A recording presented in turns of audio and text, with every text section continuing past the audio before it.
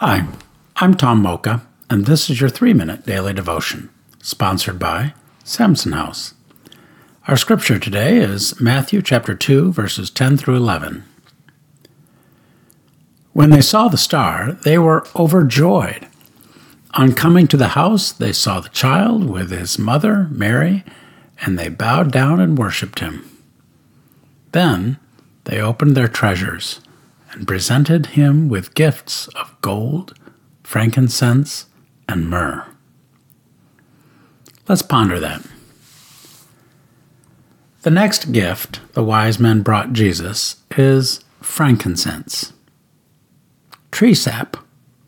Yes, frankincense is dried sap from trees, specifically trees that grow in and around the southern end of the Arabian Peninsula.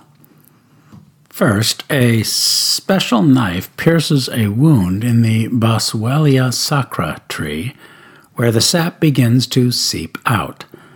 This first sap is not collected. It simply cleanses impurities. Later, more cuts are made to release a refined liquid. As the sap dries, it creates what's referred to in the industry as a tear. These tears are then collected off the tree, crushed into pieces, and sold as frankincense.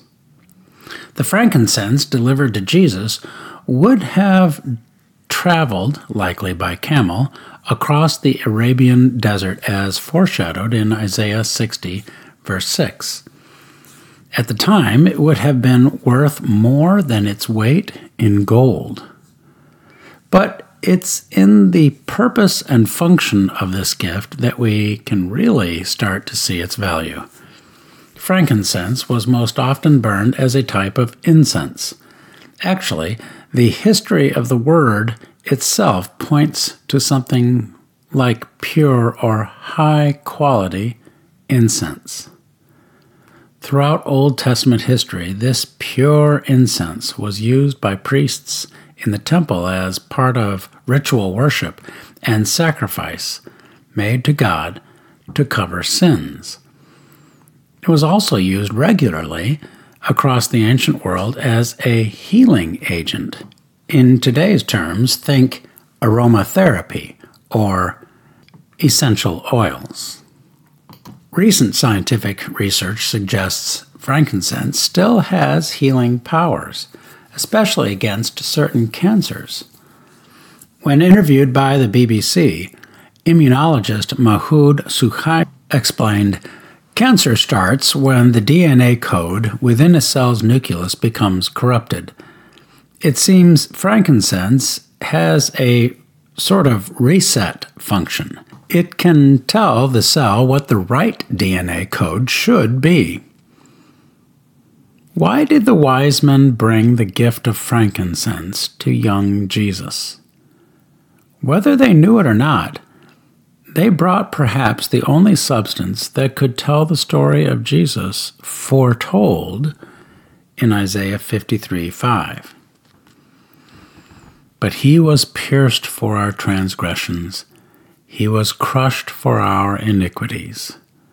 The punishment that brought us peace was on him, and by his wounds we are healed. Jesus did this, and Jesus does this still.